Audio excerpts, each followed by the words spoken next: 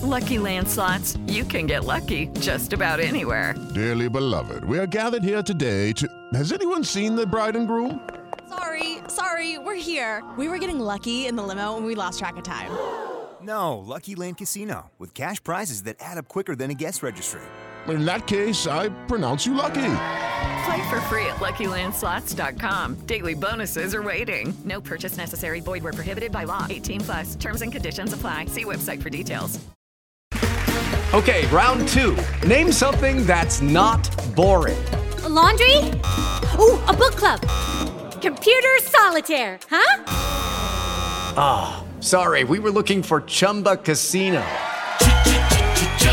That's right. ChumbaCasino.com has over 100 casino-style games. Join today and play for free for your chance to redeem some serious prizes. ChumbaCasino.com. No purchase necessary. Void where prohibited by law. 18+. Terms and conditions apply. See website for details. It is Ryan here, and I have a question for you. What do you do when you win? Like, are you a fist pumper? A woohooer, a hand clapper, a high fiver. I kind of like the high five, but if you want to hone in on those winning moves, check out Chumba Casino. At ChumbaCasino.com, choose from hundreds of social casino style games for your chance to redeem serious cash prizes. There are new game releases weekly, plus free daily bonuses. So don't wait. Start having the most fun ever at ChumbaCasino.com. No purchase necessary. VGW. Void where prohibited by law. See terms and conditions. 18+. It is Ryan here, and I have a question for you. What do you do when you win? Like, are you a fist pumper, a woohooer, a hand clapper, a high fiver? I kind of like the high five, but if you want to hone in on those winning moves, check out Chumba Casino. At ChumbaCasino.com, choose from hundreds of social casino-style games for your chance to redeem serious cash prizes. There are new game releases weekly, plus free daily bonuses. So don't wait. Start having the most fun ever at ChumbaCasino.com. No purchase necessary. VGW. Void where prohibited by law. See terms and conditions. 18+. This is Julio Rodriguez, and this is the Lookout Landing Podcast.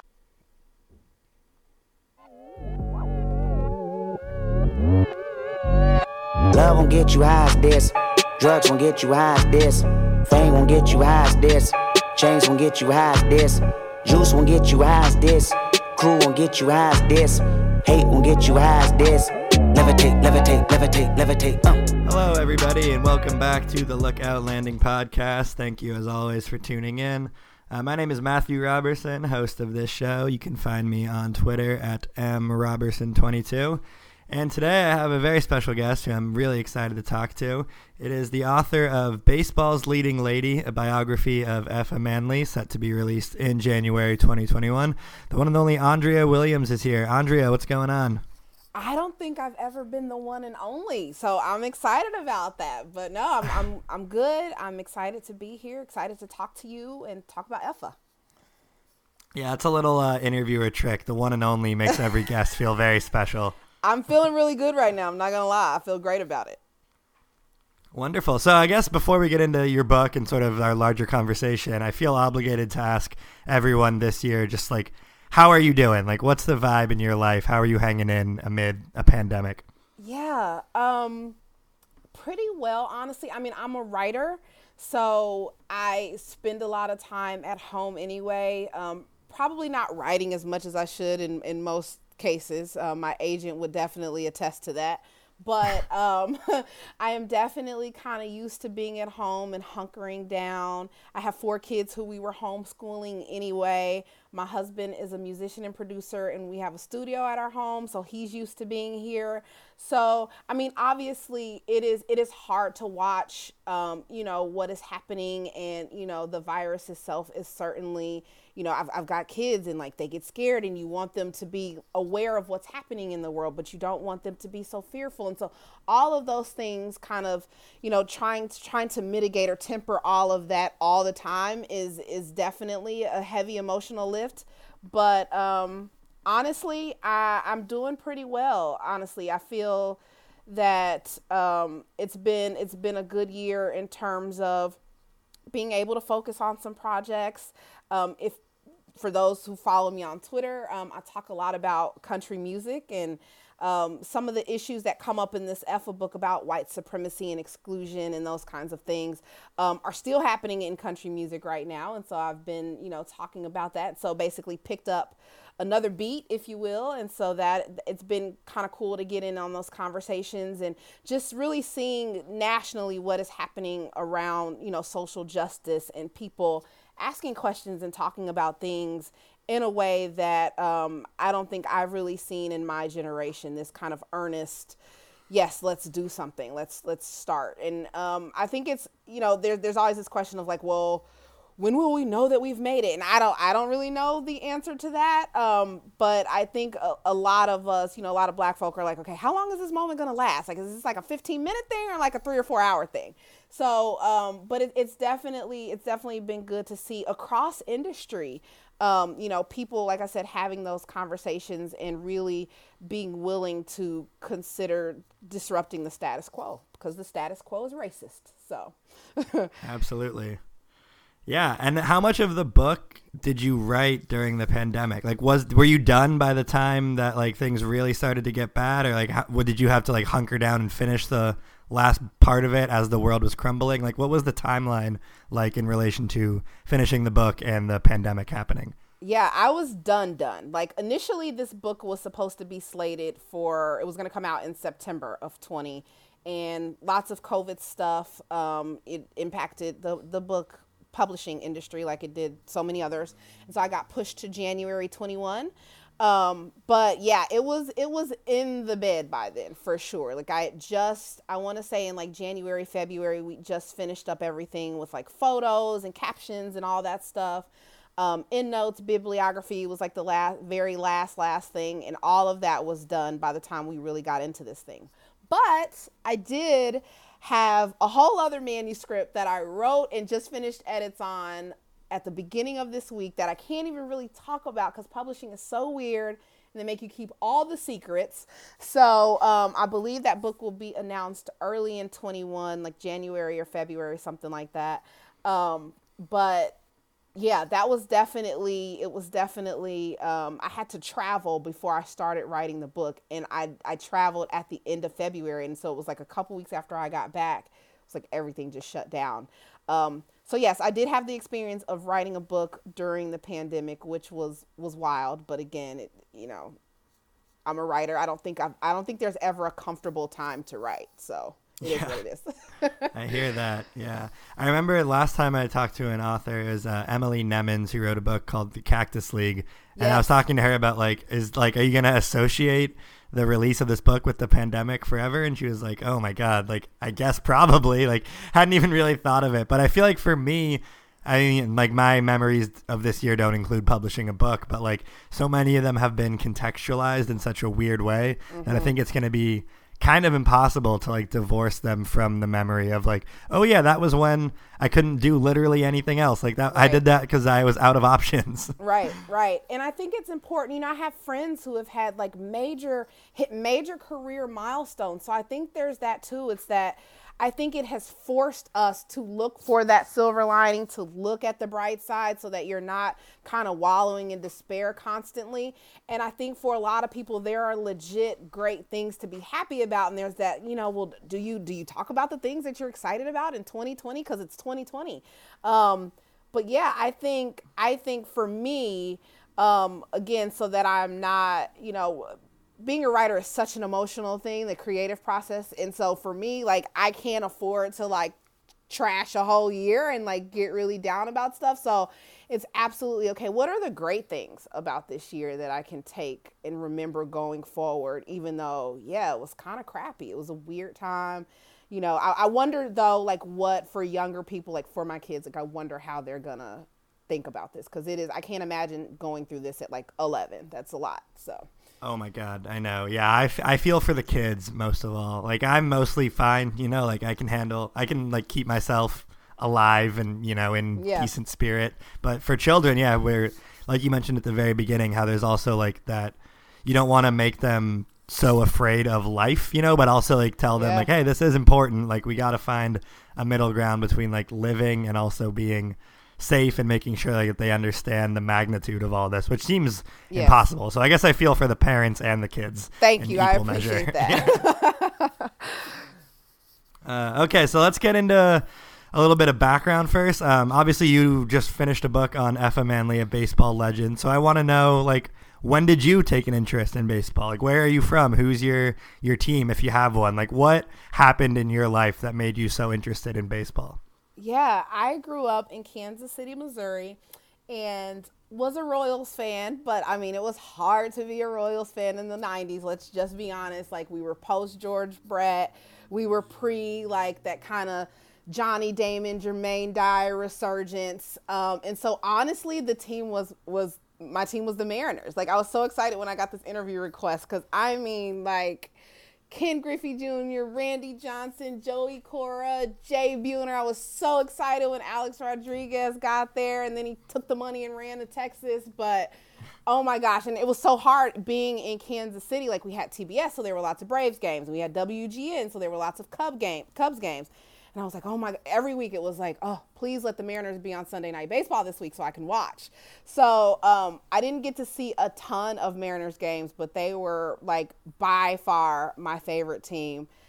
So did you, like, growing up then, did you ever consider baseball to be like a thing that you could be a part of? Like, obviously as a woman, there's like barriers that also Effa Manley had to deal with. But like for you, were you ever playing baseball, or were you like just kind of watching, thinking like, oh, one day it would be cool to somehow get involved in a certain type of way? Yeah, I did. I played softball. But pretty quickly, I mean, high school, I knew that I was more interested on about the business side of things, more interested in the business side of things, I should say. And so I decided to study sport management, went to Georgia Southern University, studied sport management. And the goal at the time was to become the first female general manager of a Major League Baseball team. And I really, really wanted to work for a small market team like the Royals, like where I grew up.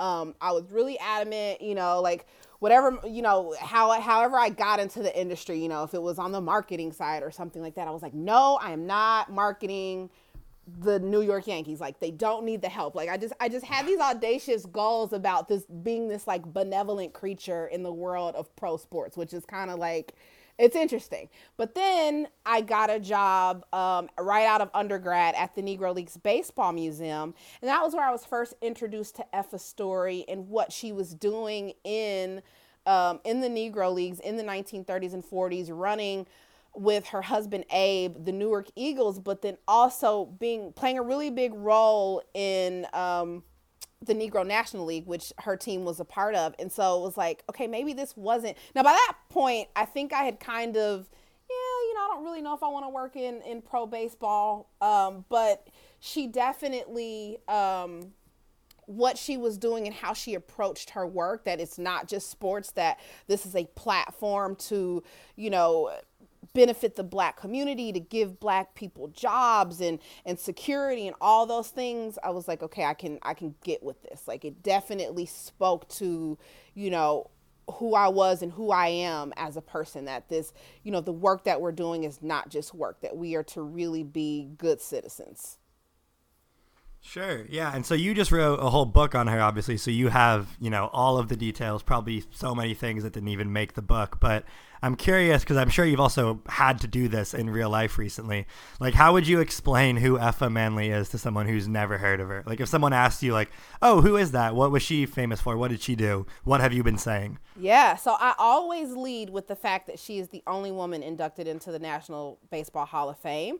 I think that there is still such a lack of knowledge about the Negro Leagues and their significance. So even saying that, oh, well, she owned a team, like she ran a team as a woman in the 1930s and 40s, I think people on the surface understand that significance, but because they don't really know the Negro Leagues, it's not like they don't view it in the same way, that if I said, okay, well, she owned and ran the Brooklyn Dodgers. Like, I don't think in that pure like team executive context, people would associate, even if they knew her story, would place her in the same category as a Branch Rickey, which is unfortunate.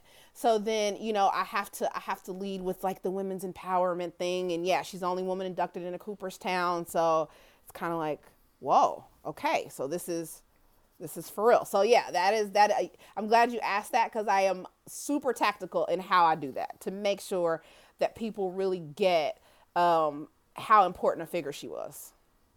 Right. And the Hall of Fame thing is so, like, I go down such a weird thought process when I am, like, confronted by that idea that she's the only woman in there, because you're like, wow, like, that's, first of all, like, that's amazing, good for her, you know, all that, Yeah. like, she Yeah. deserves it. And then you're like, well, surely there has to be another woman who's, like, worthy of it. And then you think, like, well, there haven't been that many women who have even had the chance, you know? It's not like there's women who are, like, snubbed, you know, the way players are, where, like, oh, you just fell short. It's like there's not really a whole lot of women who even would have, like, a case at all, you know, because there's been so much just barriers for them. Exactly. And I think that speaks to the importance of, you know, what the importance of the Negro Leagues, like what they did, what that meant, and what we lost when we lost the Negro Leagues. Because 100%, if the Negro Leagues hadn't existed, even if Effa would have still been passionate about baseball and wanted to work in baseball, to your point, she would not have been able to build a career that would even qualify her, that would even have the voters remotely considering her career and her, you know, ability to be inducted. So yeah, it was, you know, what they built, Effa and the other owners, these really savvy, vision-minded business people, was critically important, because it didn't just provide baseball to fans or allow black players to get on a baseball diamond when white teams and white leagues wouldn't let them. It really created this ecosystem that also provided jobs for black coaches. It provided opportunities for black executives like Effa. I mean, the bus drivers, the secretaries, the publicists, like, these were black people that got to work in a space that, if not for the Negro Leagues as an organization, as an entity, would not have been able to. Yeah, and you think about, too, like, now there's a heightened conversation around women in baseball after Kim Ng was hired by the Marlins to be their GM. But then you also, I mean, so you, like, you know, I don't want to, like, rain on that parade, but you think, like, okay, that's great. And then you look at the state of black people in baseball. I think it's still one manager, Dusty Baker, who got hired, like, in a crisis, basically. Like, you know, Dusty obviously has the credentials, but then you think about, like, the way he was hired, and it's like, would they have picked him if they weren't dealing with, like, a PR disaster? And, like, you know, players on the decline, executives, I think pretty much non-existent. Right. So like, it's just very fascinating to realize, like, what progress is relative to, like, certain groups of people, and how, like, even if Effa Manley was doing all this 80 years ago, there's still a lot of things that need to be done today. Like, the progress is never over, essentially. Right. And Effa, again, like, I can't emphasize this enough. Effa was able to do what she did because of the existence of the Negro Leagues. So again, when you talk about, and when you get into the book, this is something that my editor and I, like, were really intentional about, is weaving these narratives together. So it's not just a straight Effa Manley biography. There's lots of Effa in there. It's also a history of black baseball, its rise, its fall. We pick up with players, you know, in the late 1800s, you know, the Moses Fleetwood Walkers and the Bud Fowlers. And we fast forward and we get to Rube Foster creating this first, you know, successful league in 1920, the Negro National League, that was founded in Kansas City, Missouri. And then we fast forward to this kind of resurgence post-Depression, where we see the second Negro National League created mostly with East Coast teams, and then the Negro American League comes in a few years later of Midwestern teams. But it is important. That context is important, because what I think we miss when we talk about Jackie Robinson and what happened in 1947 and his relationship with Branch Rickey, what we miss is the history of this institution of black baseball and what it created within the black community. And again, what we lost when it was killed, and it was absolutely killed. Branch Rickey going in, stealing players, not paying them, you know, the leagues on the whole refusing to consider, you know, black baseball. How can we integrate these leagues? Maybe they can become official minor league partners. So they develop the black players. We just ultimately bring them up to the majors and sign them when they're ready to go. When none of that happens, you lose the opportunity to have black coaches and black executives unless there's some really, really, fantastic paradigm shift that, considering American history in general, rarely happens, right? So we have cut off the pipeline that existed. So you mentioned that, why is Effa the only woman in the National Baseball Hall of Fame? Well, how many women have been able to build the careers? So if we're talking about how many black men are head coaches, or black people in general are head coaches in Major League Baseball, or how many are at these high executive level positions, how many are able to even get in the pipeline to work to that point? And we had that opportunity, that the Negro Leagues was the training ground for that. They were training players. They were also training coaches. They were training executives. So when you kill the Negro Leagues, when you say we only want these hand-selected players, we only want Jackie, we only want Campy, we only want Don Newcomb, now you're also saying, well, here's who we don't want. We don't want your black coaches. We don't want your black executives. And so you fast forward, 75 years, and you can't have this conversation today about the lack of black people in all levels of baseball without going back to that. The way we've always done integration in this country has always been to the benefit of the white institution. We cherry pick a couple of deserving black people who will play nice in these hostile situations, and then we let the black institutions they came from fall to ruin. And we also, because of that, again, demolish these pipelines, these safe spaces for black people to develop into the leaders that they would then need to be in these white institutions. And so it's so easy for white people to say, well, of course I'm not going to hire. Like, where's the talent pool? Like, again, to go back to like the conversations that are happening in country music right now. Well, where's the talent pool? I mean, I would love to hire, a VP at my label, but I don't even know who's ready for that position. Well, they're not wrong, because they cut off the pipeline. So yeah, it just, again, it's such a testament to the importance of the Negro Leagues. It's a testament to the importance of Effa's work, because she tried to avoid this. She tried to avoid all of this. If she was here in 2020, she would 100% say, I told you this was going to happen, and I tried to stop it. Yeah, it is. Like, I would encourage people to think a little more critically about Branch Rickey and like how all of that went down, because he obviously, he got the Harrison Ford treatment. Like, he's the one that people know, right? Like if Harrison Ford plays you, you're a good guy. Like, that is right. Yes. Well, and I think it's so easy for the media and for consumers of that media to think, oh, he was the first person to sign a black player in the major leagues, he must have been great. And like, sure, that is great. Don't get me wrong. Like, it's important that Jackie Robinson played in the big leagues, but like you said, you have to consider all of the domino effects from that. It was kind of the original, like, well, you got to hear both sides, because you're not getting the full story when you just see that picture of him smiling, signing Jackie Robinson. He's probably thinking in his head, like, oh, there goes the Negro Leagues. I've killed it. Exactly. And if this was a conversation that we were having in 1950 or 1960, there would have been enough of those voices around and enough of those people who really saw what was happening in real time to say, okay, wait a minute, there's two sides to this thing. Like, let's back up a little bit and let's talk about it. But when you come as far as we're in 2020 now, a lot of those original players are gone. What we're left with is other people's interpretation of the events. And we know that he who controls the pen controls history. So we have been told what to think about Branch Rickey.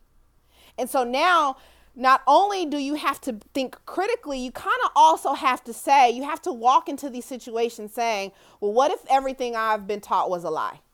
And I think we've seen that, again, in these larger, conversations that we're having this year around social justice in general. I think, when we talk about, the New York Times bestsellers list, like, let's do this blackout, let's get people to read these books on anti-racism and white supremacy and all those kinds of things. And for a lot of people, it has been that lifting of the veil that, like, okay, what if all of this was a lie? So when we talk about baseball, I think a lot of people who don't know this story, and that is a lot of people, have to be willing to do that. What if everything was a lie? Yeah, I and think now I got that's to go back to the beginning, and now I got to start all over, and now I got to really, really, really, because you can't think critically. It's hard to look at 2020 and what it looks like now and even say, like, let's have a critical thinking moment. Like when people talk, oh, well, you know, maybe we need to go into the inner cities and like do some baseball programs in the inner cities. If you are not going backwards, if you don't understand the past, you can't understand the today or the tomorrow. Right. And I think, too, it becomes very easy then. Like, once people realize, like, oh, I need to do something, then it's really easy for it to become, like, a very, like, Mickey Mouse kind of Disney moment where you do one thing and you make it all like, oh, my God, look at all this great work we've done, you know, without really thinking about, like, are you doing it performatively? Are you doing it just because you feel like you have to? Like, there needs to be a whole other conversation about, like, the motives and making sure that you're doing it for the right reasons, which is kind of back to that whole Branch Rickey thing all over again. Right. And then you get an understanding really quickly about people who are serious about doing the work versus, you know, doing these performative actions, because when you understand the magnitude of the work, like, it's like if you want to lose 50 pounds and you're like, okay, I'm going to go see a nutritionist and I want somebody to tell me how to lose 50 pounds in 2 months. They're going to be like, it's ridiculous. How long did it take you to gain those 50 pounds? That level of what, you know, the effort that it took to gain that is the same effort that you're going to have to put in to lose the weight. You gained it, you know, over 2 or 3 years slowly by just making all these tiny decisions daily. That's how you're going to have to lose it too. So if we're talking about undoing these systems, we have to have the same intentionality that was there when they put the systems in place. This wasn't an accidental performative thing. You don't cut black people out on accident. This is like embedded in these systems, like level by level, decision after decision. It plays out over multiple years. That's what it's going to take to undo this stuff. It's not a book you read. It's not a nonprofit program that you start, you know, in inner city Chicago and throw a couple black kids on a baseball field. Like this is real work. And so when you start talking about that, you can quickly divide the people who are serious and the people who are not. Absolutely. I'm glad you said that. So with Effa specifically, was she someone you've been wanting to write about for a while? And then, like, you know, like you mentioned, the increased conversations about race relations in this country come up kind of right as the book is on its way to publishing. So was that a coincidence? Because you mentioned that the book had been pretty done by the time that the pandemic and then the protests this summer started popping off. So, like, did you think that was just kind of like kismet, or like what was when you like realized that you were writing a book about Effa Manley at a time when America was focused on race more than they have been in a while? Like, what are your thoughts as that's all unfolding in front of you? Yeah, I mean, I'm black, so I feel like these issues are always there. But I would definitely say that, like, my publisher is excited about it for sure. You know, this idea that we can, you know, definitely sell more books now that people are having these conversations, you know, within publishing, within the kidlit space. There is a push for, you know, not just books about, you know, that highlight untold stories or, you know, figures who wouldn't normally get a full, you know, biographical treatment, but also that they come from the communities represented in the pages. So that had been happening for a while. If I'm to be completely honest, like, I feel like Effa's been sitting on my shoulder for like, I left the museum in like 2007. So what, like 13 years? She's been sitting on my shoulder that whole time. Like, when are you going to write the book? Like, when are you going to write the book? So I am late to this party, but I guess I got here right on time. Yeah, no, it doesn't matter when you get in as long as you're in there. And I feel like too, like, with your specific situation, it's like you have working for the Negro Leagues Museum gives you such an interesting perspective and probably a little more of a foundational knowledge base than other people. So like with that in mind, you don't want to like rush it. You know what I mean? Like, it's not like, oh my God, I'm done at the museum. Let me get this book off right now, you know? Yeah. Like, I don't even think, I mean, I was just, you know, shortly after I left the museum, started, you know, freelancing as a journalist. But like, I mean, writing a book is such a daunting thing. And I had to get through years of just like, I don't know if I can do it. Then, you know, I'd kind of segged into ghostwriting. So basically helping other people tell their story. So then it was a whole other mountain to get over in this, you know, with this idea that like I can write my own book. So there's been lots of hurdles throughout this process. You know, not necessarily because of like ability or talent, but just, you know, the imposter syndrome that we all deal with at some point, I think. But yeah, it is definitely an exciting moment. Even being pushed to January is kind of cool. My editor is like, look, we'll be right in front of Black History Month in February. We'll be right in front of Women's History Month in March. And then hopefully we'll get a new baseball season, starting on time in April. And then this June represents the 15th anniversary. June of 21 is the 15th anniversary of her induction.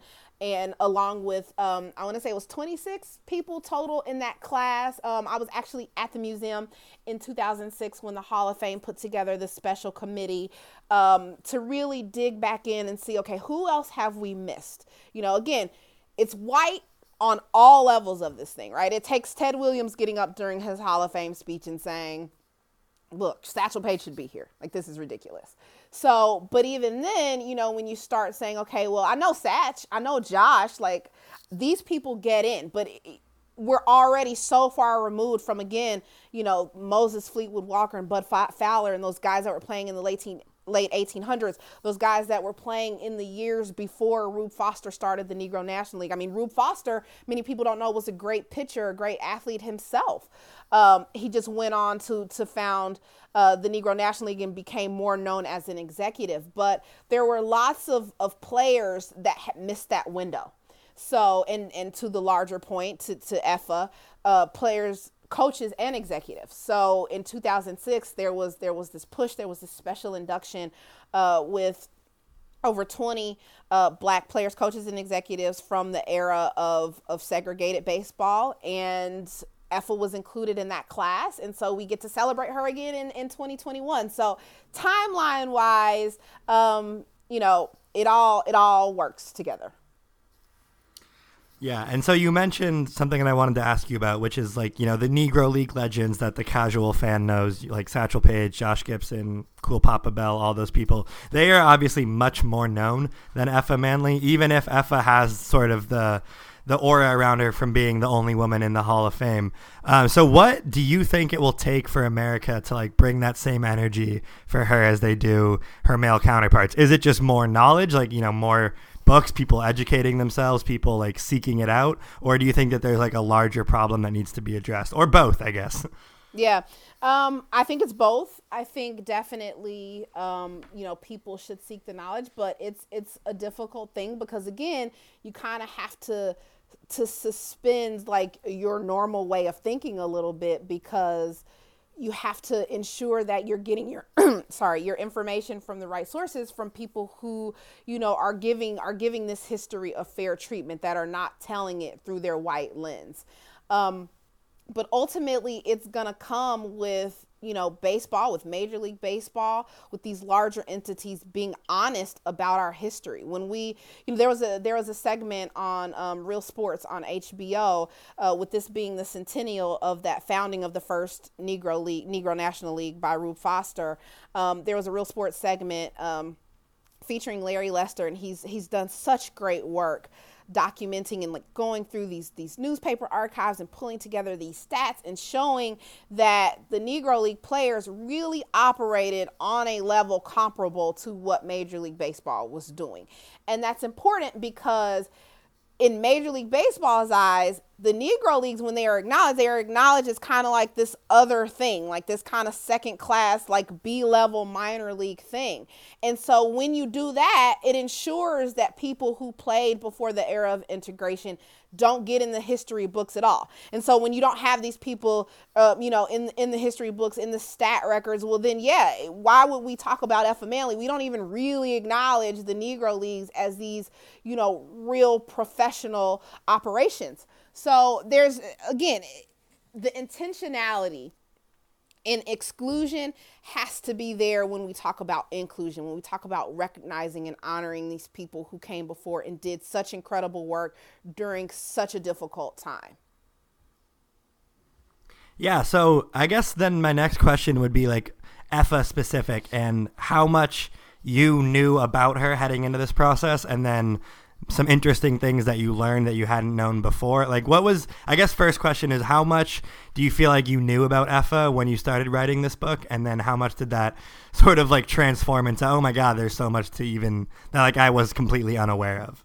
Yeah, I knew quite a bit just because I was really obsessed with her when I was at the museum. So I knew quite a bit. We had a copy of her memoir that she wrote a couple years before she died, and I'd read that. So I knew, pretty well like how involved she'd been in running her team, helping to run the Negro National League, even though she never officially had a title because her husband Abe had the title. So I knew that. I don't think I knew how much she pushed back against not integration, just integration, not in theory, but in practice, in the way Branch Rickey did it. So she really understood what the black community, what black baseball was up against if things continued on the path that Branch Rickey laid forth. So it was really interesting to get in and to see these conversations, this back and forth. And she had a back and forth with Jackie Robinson. She said some things about Jackie Robinson in the media because in 1948, he comes out and completely trashes black baseball in Ebony magazine. And she's like, wait a minute, you ungrateful child. Like, what are you doing? Like, it is because of black baseball that you are playing now with the Brooklyn Dodgers. Like, it is only because of that. So she definitely was outspoken in a way. Like, I think, there's always this conversation about like who would be great on Twitter if they, had been alive when Twitter was a thing. I think she'd be incredible. I think even if she wasn't tweeting, she'd be trending so much just because of the things that she said and the way that she really operated without a filter. Like, she just said what she thought and was really such a straight shooter. I think that would be incredible. I think we'd be talking about that today. But the fact that she was that person in the 30s and 40s is just tremendous. So I kind of understood that, but like really digging in and seeing her in action, recreating that through newspaper articles and archives and things like that was, her letters. All of that was like really, really fun to see. And it's so like, this is all completely related to what you were saying earlier, but like how history is only coming from one specific outlet, or like you only hear the stuff you want to hear. Like Major League Baseball tries so hard, and they succeed at the most part for like making Jackie Robinson seem completely bulletproof. Like nothing, he didn't do anything wrong. Like he is this savior. Like, he came in and changed everything, which he did. Like, Jackie Robinson is very important, but you would never hear about the fact that he trashed black baseball. Like that's something that Major League Baseball would never, ever, ever, ever, ever want to get out. And then you have someone like Effa who's like calling him out for it, and that's amazing. But like you were saying, you never hear about it because it only gets, only one side of it gets reported. Right. You don't hear that Jackie Robinson trashed black baseball. You also don't hear that by the, it didn't even take to the end of his life, but his second memoir, I Never Had It Made, that was published the year that he died. I mean, he's had a complete transformation, and we rarely give historical figures that opportunity. The Jackie Robinson that we celebrate, the 42 that every team has retired and everybody wears on Jackie Robinson Day, that is the Jackie Robinson that said, yes, I will turn the other cheek. Yes, I will let these people call me the N-word, and I will say nothing. That is who they're celebrating. That black player who was deemed worthy enough to come in and accept abuse en route to some, progress. And I'm using air quotes that you can't see, because again, how does that really help us? We know how it helps the Dodgers. We know that they set attendance records that year. We know that they made more money. We know that, he set them up to start winning pennants. We know that white baseball, these white institutions absolutely benefited from, bringing the few black players in that they did at the slow rate that they did. But how did it benefit us? We've always been taught that integration is this inherently good thing and it's good for everybody. But the way we've done it in this country has rarely, if ever, benefited black people. And we don't talk about that because that's not the Jackie Robinson they want us to know. Right. Yeah. It's so indicative of like Major League Baseball's thinking as a whole, the way they like selectively choose to ignore certain things. Because like you said, the 42, like everyone wearing the jersey is like, yes, we celebrate the man who, basically chose to like kind of, I don't know, like subvert some of his own morals, I would imagine, and just be like, yeah, I'll let these people just attack me because I'm doing this great thing for America and for baseball. I mean, like in Major League Baseball today is kind of doing that same thing where they're like, look, we have Jackie Robinson Day. We're not racist, like that whole thing of like, if we do one thing, that means that we're scot-free on every other issue. Right. Exactly. It's time for today's Lucky Land horoscope with Victoria Cash. Life's gotten mundane, so shake up the daily routine and be adventurous with a trip to Lucky Land. You know what they say, your chance to win starts with a spin. So go to LuckyLandSlots.com to play over 100 social casino-style games for free for your chance to redeem some serious prizes. Get lucky today at LuckyLandSlots.com. Available to players in the U.S., excluding Washington and Michigan. No purchase necessary. VGW Group. Void where prohibited by law. 18+. Terms and conditions apply. Okay, round two. Name something that's not boring. A laundry? Ooh, a book club. Computer solitaire, huh? Ah, sorry, we were looking for Chumba Casino. That's right, ChumbaCasino.com has over 100 casino-style games. Join today and play for free for your chance to redeem some serious prizes. ChumbaCasino.com. No purchase necessary. Void where prohibited by law. 18+. Terms and conditions apply. See website for details. This is completely unrelated, but I was just Googling as you were talking. Are you like a collector at all? Do you have any Newark Eagles merch or like a hat or a t-shirt or anything? I mean, I have a couple of things that like I've purchased. Like I had some stuff. I don't think we had any like Newark Eagles specific stuff when I was at the museum. But yeah, I'm not a collector though by any stretch of the imagination. Gotcha. I was just curious because I'm looking at their logo and some of their jerseys, and like it's such an interesting aesthetic because it's so of a time, all of it kind of looks like old like cigarette logos and that kind of thing, where it's like if you covered up the word Newark on the Eagles logo, it could totally be like Eagle cigarettes or like Eagle whiskey or something like that. Right. This is not like completely unrelated to anything we've been talking about. I was just curious. No, I'm not mad at it. And I also wouldn't be mad like if we brought the throwback jersey back. Like I am, I would not be mad at that at all, for sure.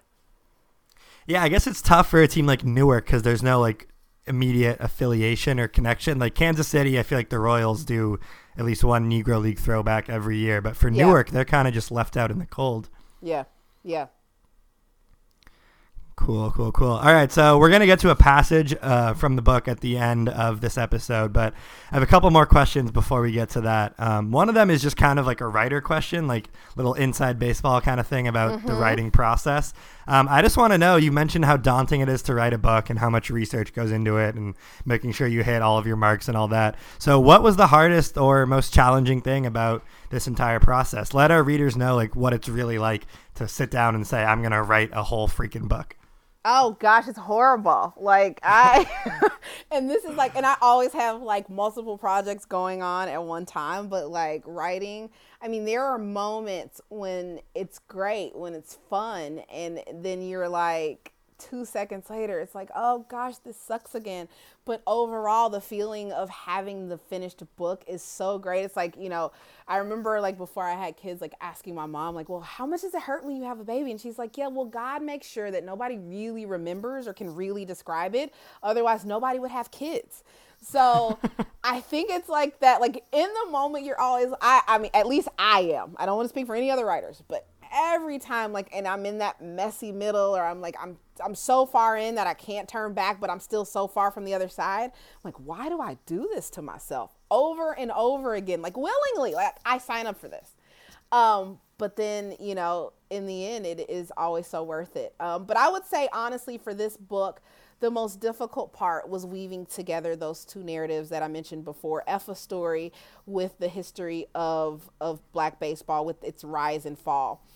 This book is really, I envisioned it for kids. I have 4 kids. My oldest is 13. She reads voraciously, but doesn't really like nonfiction.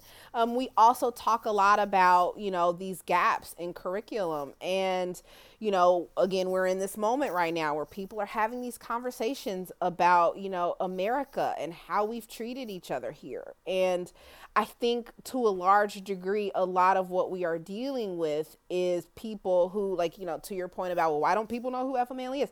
I think we're dealing with adults Our world is being shaped by adults who don't, and this is me like glass half fulling the situation and saying, all right, yes, some of y'all are just evil and malicious, but also I think there's a good number of people who just don't really know. They don't really understand our history, the way these things were set up. They didn't get the talks like black people get the talks. Like we know, like we can spot a white person a mile away. Like we know who's really for us and who's not. Like white people just go through this world like because it is designed for white people, not really understanding all that is happening below the surface, all this intentionality and excluding certain people and building walls and all of that kind of stuff. And so when you have these people who don't understand and then they're creating, you know, our policies or that are in leadership positions in, you know, baseball front offices or whatever, we end up having to spend so much time just educating, just getting the history, just trying to get people to see us, to value us, to understand our perspective. So I'm like, well, what if we just talk to these kids early? You know, what if we help them understand early? I mean, I remember being in school and reading books, reading history textbooks about how like, oh, maybe slavery wasn't so bad. Like some slave owners were really nice. Like there's a lot to undo within the education system. And I am not an educator, but if I can create a book that is a compelling read, that also starts to bridge some of these gaps, that also, again, helps people understand the world of yesterday so that they can better understand today and hopefully build us a better tomorrow, then, I mean, for me, that is the ultimate end goal. So I didn't want to just write an Effa Manley biography. I didn't want to just, you know, place the reader in these exciting moments where, you know, Effa's pushing back against Branch Rickey or Jackie Robinson and, you know, fighting on behalf of her black team and her black league that she was a part of. I wanted to really set the stage so that by the time we get to that moment, this is not just some kind of throwaway thing that, oh, well, black baseball won't be able to operate after Jackie because, you know, in the end, it's great because shouldn't black players want to play Major League Baseball? I have set the stage so people understand how important these institutions are, what it took to get these institutions off the ground, the constant sacrifices that were made so that they can really see the full consequence of integration done Branch Rickey's way. So it was difficult, again, because this is a book for, on paper, 10 to 14-year-olds, even though I think, you know, there may be some kids younger than that who can get into it. I have an 8-year-old who is a sports junkie, and I'm like, I need a report on this, like the week it comes out. But also, you know, I think it'll work well for adults. I think a lot of times when we're talking about history and going back and really understanding where we've come from, I think sports is a great microcosm for racism in this country, and I think it's a great way to study it. I think when we talk about the Negro Leagues specifically, it reveals so much, but I also understand that adults who are busy with jobs and kids and COVID and all the things might not have time to read this like 500-page book on the Negro League. So this is like a really like bite-sized, like really good introductory primer into black baseball, but then there's also a lot of Effa just because she was such an important character. So yeah, how do you make all that work, you know, in one book? How do you keep kids engaged? My goodness, like, again, like I've got kids and like, yeah, my daughter's like, what? This is a true story? You're kidding. So like making sure that it's a good read that also does all these other things in a not, you know, textbooky, preachy way. And that was another thing too. Like, I think we say so much how, you know, we're so excited about future generations and, you know, these kids are the future and they're so smart and they're so, you know, they're so gifted. Well, if we really trust them like that, I don't think, at least, again, I'll speak for me. I don't like to tell my kids what to think. I like to present all the information and see what they do with it. And again, I think, and this could be me, you know, maybe my glasses are a little rose colored right now, but I think that if people had all of the information at their disposal, there will be more people, not everybody, but there will be more people who would make better decisions. So even as I'm talking about all this and I have very clear thoughts and opinions, I I don't need to say that Branch Rickey was a jerk and not the savior that people say he is. I'm going to lay it all out. This is the show, not tell, right? I'm going to lay it all out, and then you decide. And then what do you do with that information now? What do you do with that information? So yeah, it was a balancing act for sure. Totally. I feel like you and every writer, especially people who are sort of telling the story that people haven't heard before, you're trying to address that impossible question of like, how do people know what they don't know, right? There's so much information out there that like is just completely, it's not taught, or it's completely like out of their, field of knowledge that so like for Effa Manley specifically, you're introducing her, I'm sure, to a lot of people who have never heard the name, but then for people who are like only sort of tangentially aware, it's like, okay, what did you not know that I can then try to teach you without trying to make it preachy or like, here's what you need to think about Effa when you're done with this. Like I think the intriguing part of writing a book about someone is presenting information in a way that doesn't seem like you are sort of in their pocket, obviously Effa Manley didn't pay you to write this book, but like there's people who write biographies that do come off that way, where it's like, oh, did the family tell you what to write? That whole sort of thing. Yeah.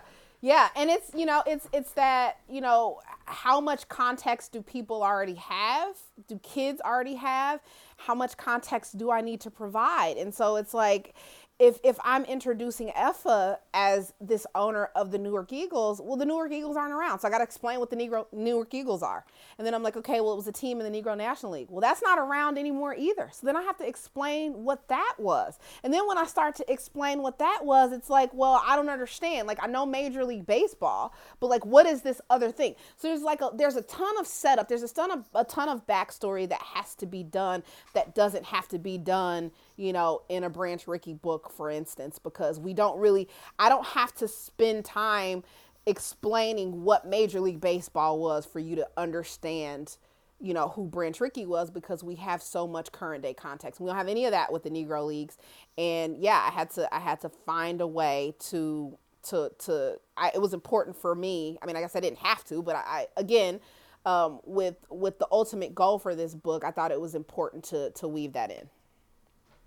Yeah, and for kids especially, where they're so impressionable and they're being taught the things that the school district and the textbooks want them to learn. Like I remember being a kid, as soon as the term necessary evil was brought up in relation to slavery, I was like, wait a minute, that's when you start to question things. And it's important to have other sources that aren't just, the standard issued textbook or the things that your teacher is getting paid to say. Like, that's why it's so important to seek out information, which obviously, as, a writer and a parent, like there's so many things that I think the rest of society has to fill in the cracks when it comes to learning. And if you're not actually trying to do that, then you are never going to even have the opportunity to do it. So like a book like this is perfect for people who think like, oh, I feel like I have a decent understanding of the Negro Leagues or just race relations as a whole. Then it's like, well, maybe you didn't know any of this, and it's going to introduce a whole new perspective to you. Like that's so important, not only right now, but forever. Like it's so important to get as much information as possible, especially about things that maybe are relevant to you in a way that you're trying to ignore, the way that race relations are for so many white people. Right. Yeah. And this book, I mean, it is 100% told from the Black perspective. It is the Black experience. It is all sides of it, right? Black people are not a monolith. We weren't a monolith in 1947. So there were 100%. I mean, again, with Jackie Robinson coming out and saying these things in Ebony magazine, it reveals the pretty and the ugly of all of that. And it's not, Branch Rickey's there. I mean, you can't talk about integration without Branch Rickey, but he is not a central character. Jackie Robinson in I Never Had It Made, he said that, essentially, and this is a paraphrase, that integration, the way it was done, it was the Branch Rickey show. And he was just brought in as a performer, as, to play his part in it. But it was never his story. I mean, we try to spin it that way, but most of the time when we do it, and these white people that still tell it through the white lens, we don't even get the full story. So you're trying to tell Branch Rickey's story through Jackie Robinson's eyes, and it just doesn't work like that. So this is a story that is 100% from that Black experience. Beautiful. Well, we covered everything that I wanted to ask you, so we might as well just get to the passage. People have probably been listening to this thinking like, oh, I want to read this book. I want to hear this information that she keeps talking about. So we can actually go ahead and do that right now. You've prepared a passage from the book that you want to read. I'll just lay out and let you sort of audio book it, and hopefully people will be inspired to actually purchase the book after this. So whenever you're ready, you can go ahead and just start reading the passage that you've selected. Okay. All right. Clear my throat. No. As integration landed on baseball's doorstep ahead of the 1946 season, gathering a consensus on the right way to merge the worlds of white and black baseball was proving impossible. Like Griffith, Effa believed that the Negro Leagues contract should be respected and that owners of black teams should be compensated for their players. She also believed that the Negro League should be formally integrated into Major League Baseball as an official minor league partner, but none of the white baseball executives, including Griffith, were advocating for that. As it stood, the lens of integration became focused on opportunities for individual black players, not for entire black teams or leagues. And within the broader black community, seeing those players join the rosters of white teams in Major League Baseball was the ultimate best goal. For many in the black community, the Negro Leagues had passed the point of usefulness. All black teams in leagues were previously necessary but no longer ideal, not when the majors had finally eased open the door that had been bolted shut for so long. Whether black players should actually walk through that door was never questioned, neither did anyone consider what lay on the other side. The fact that the door opened at all was the unquestionable proof of progress. Nowhere was this more evident than in Jackie Robinson's journey from Negro Leagues rookie to Major League barrier breaker. The signing of his Dodgers contract was an historic moment, certainly, but it was also one that was fraught with tension, a sign of torturous things to come. Years after joining the Dodgers organization, Robinson recounted his first meeting with his future employer, detailing how Ricky lashed him with degrading insults and described in horrific detail the abuse that Robinson was likely to face on the baseball field. Suppose I was at shortstop. Another player comes down from first, stealing, flying in with spikes high and cuts me on the leg. As I feel the blood running down my leg, the white player laughs in my face. "How do you like that, nigger boy?" he sneers. Could I turn the other cheek? I didn't know how I would do it, yet I knew that I must. Ricky used this exercise to make his expectations clear. Robinson was to be a model player and man, someone who could simply absorb all the criticisms and indignities that were sure to be hurled at him. Not only was Robinson forbidden from retaliating, but he would also have to smile when he wanted to cry and apologize when he'd done nothing wrong. Through it all, Robinson was to remain grateful for his marvelous blessing while ignoring its accompanying curses. And he had to be perfect. Man, did he have to be perfect. There could be no missteps or wavering, as Robinson's signing would be the country's first experiment with integration that had national implications. This was not a light-skinned, middle-class black woman in New York being hired alongside white women in a department store that had a predominantly black customer base. This was a man with deep brown skin joining a team with white men who, in most cases, had never even had a conversation with a black person, let alone a relationship. Yet they would be thrust together to train and play and live. And they would have to travel to cities that were far less open to racial equality, where fans would be just as likely to show up to root against Robinson as they would be to cheer for their home team. Indeed, as the 1940s gave way to the 50s and 60s, racial integration in America typically followed a similar pattern regardless of industry. After proving themselves sufficiently worthy, a few black people were hand-selected, ripped away from the safety and security of their communities, and allowed to enter all white spaces. Once there, they ran straight into people who resented their presence and often retaliated with violence. Yet there was never any sacrifice required of white people, no demand that they too step outside of their comfort zones in the name of advancement. Even as their glass houses were shattered by the arrival of those whom they'd fought valiantly to keep out, whites still maintained the upper hand. Black people were sent crawling in through the back door, careful not to make a fuss. They were there to be seen and not heard, lest they be booted right back into the streets. This was the standard to which Robinson had to adhere. It was what Branch Rickey demanded of him, but it was also what all of white America would require as well. Jackie Robinson was expected to turn the other cheek on the baseball diamond, and Black baseball executives were expected to do the same behind the closed doors of their team offices. But as integration threatened to bankrupt their businesses, Effa and some of the other owners refused to remain silent. In early November of 1945, Effa helped Cum Posey, owner of the Homestead Grays and secretary of the Negro National League, write a letter to Major League Baseball's new commissioner, Happy Chandler. Though Effa never held an official title within the Negro National League, Posey and the other men recognized her value and often relied on her expertise, and she was eager to lend a hand to this matter in particular. The tiff between Effa and Posey of years prior had long been brushed aside. The only thing that mattered in that moment was the preservation of Black baseball. Writing on behalf of both the Negro National League and Negro American Leagues, Posey condemned the way Rickey had gone after Robinson and was continuing to poach Black players. Aside from his refusal to compensate Negro Leagues teams for the contracts of their players, Rickey was bypassing team executives to speak directly with the players about joining his team, a policy that was unheard of in both Black and white baseball. We feel that the clubs of organized Negro League baseball who have gone to so much expense to develop players and establish teams and leagues should be approached and deals made between clubs involved, even though Negro organized baseball is not a part of white organized baseball, Posey wrote. That is the only way in which we can be assured that Negro organized baseball can continue to operate. To close the letter, Posey invited Chandler to a Negro National League meeting that was scheduled for November 9th, 1945 in New York City. And with that, Effa, Posey, and the other owners could only wait and hope.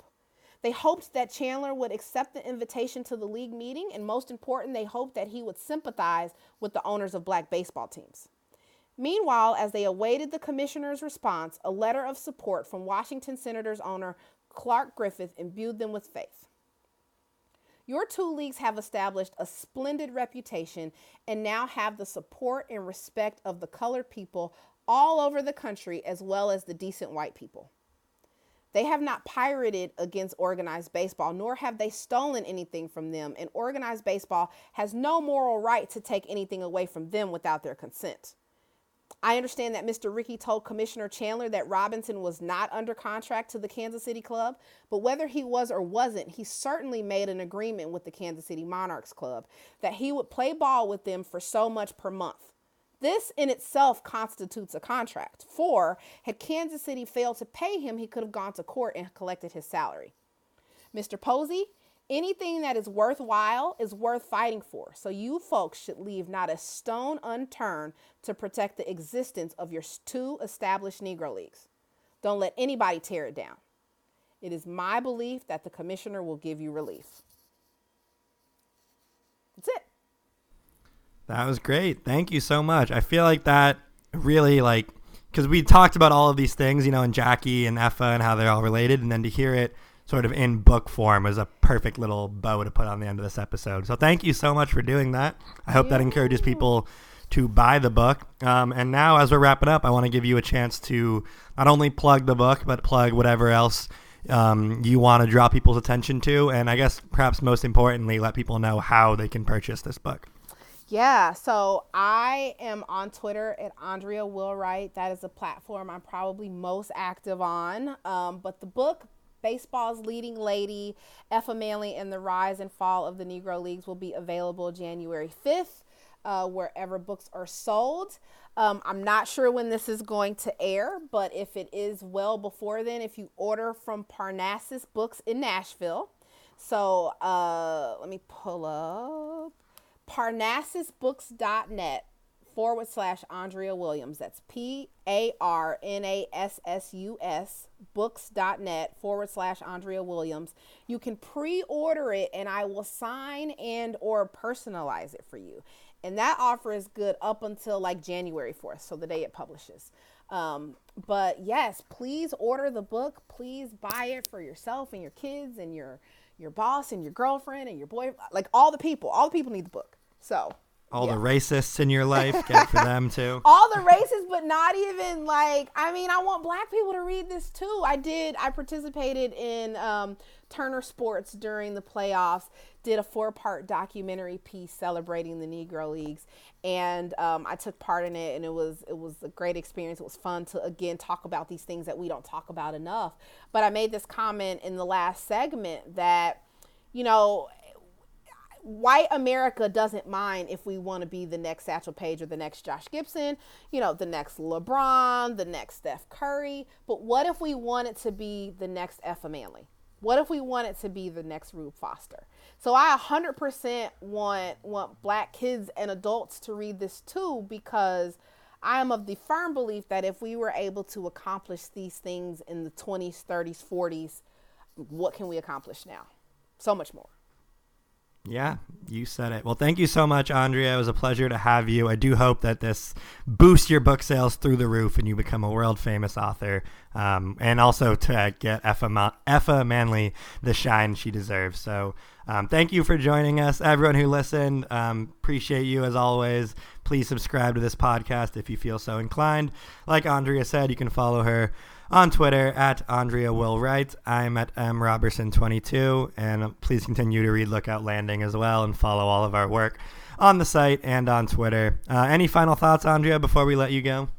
No, I thank you so much for inviting me on. It's been super fun. I will not be mad if you want to send me some Mariners tickets in appreciation. I mean, you know. If I had the power to do that, I would, but we do not get that many perks, unfortunately, as a lowly blog. Yeah, I hear you. But no, it's been great. It's been really fun, and I appreciate you taking the time to talk to me about Effa and the Negro Leagues. Of course, yeah. Thank you. Thank you, everyone who listened, and until next time, goodbye.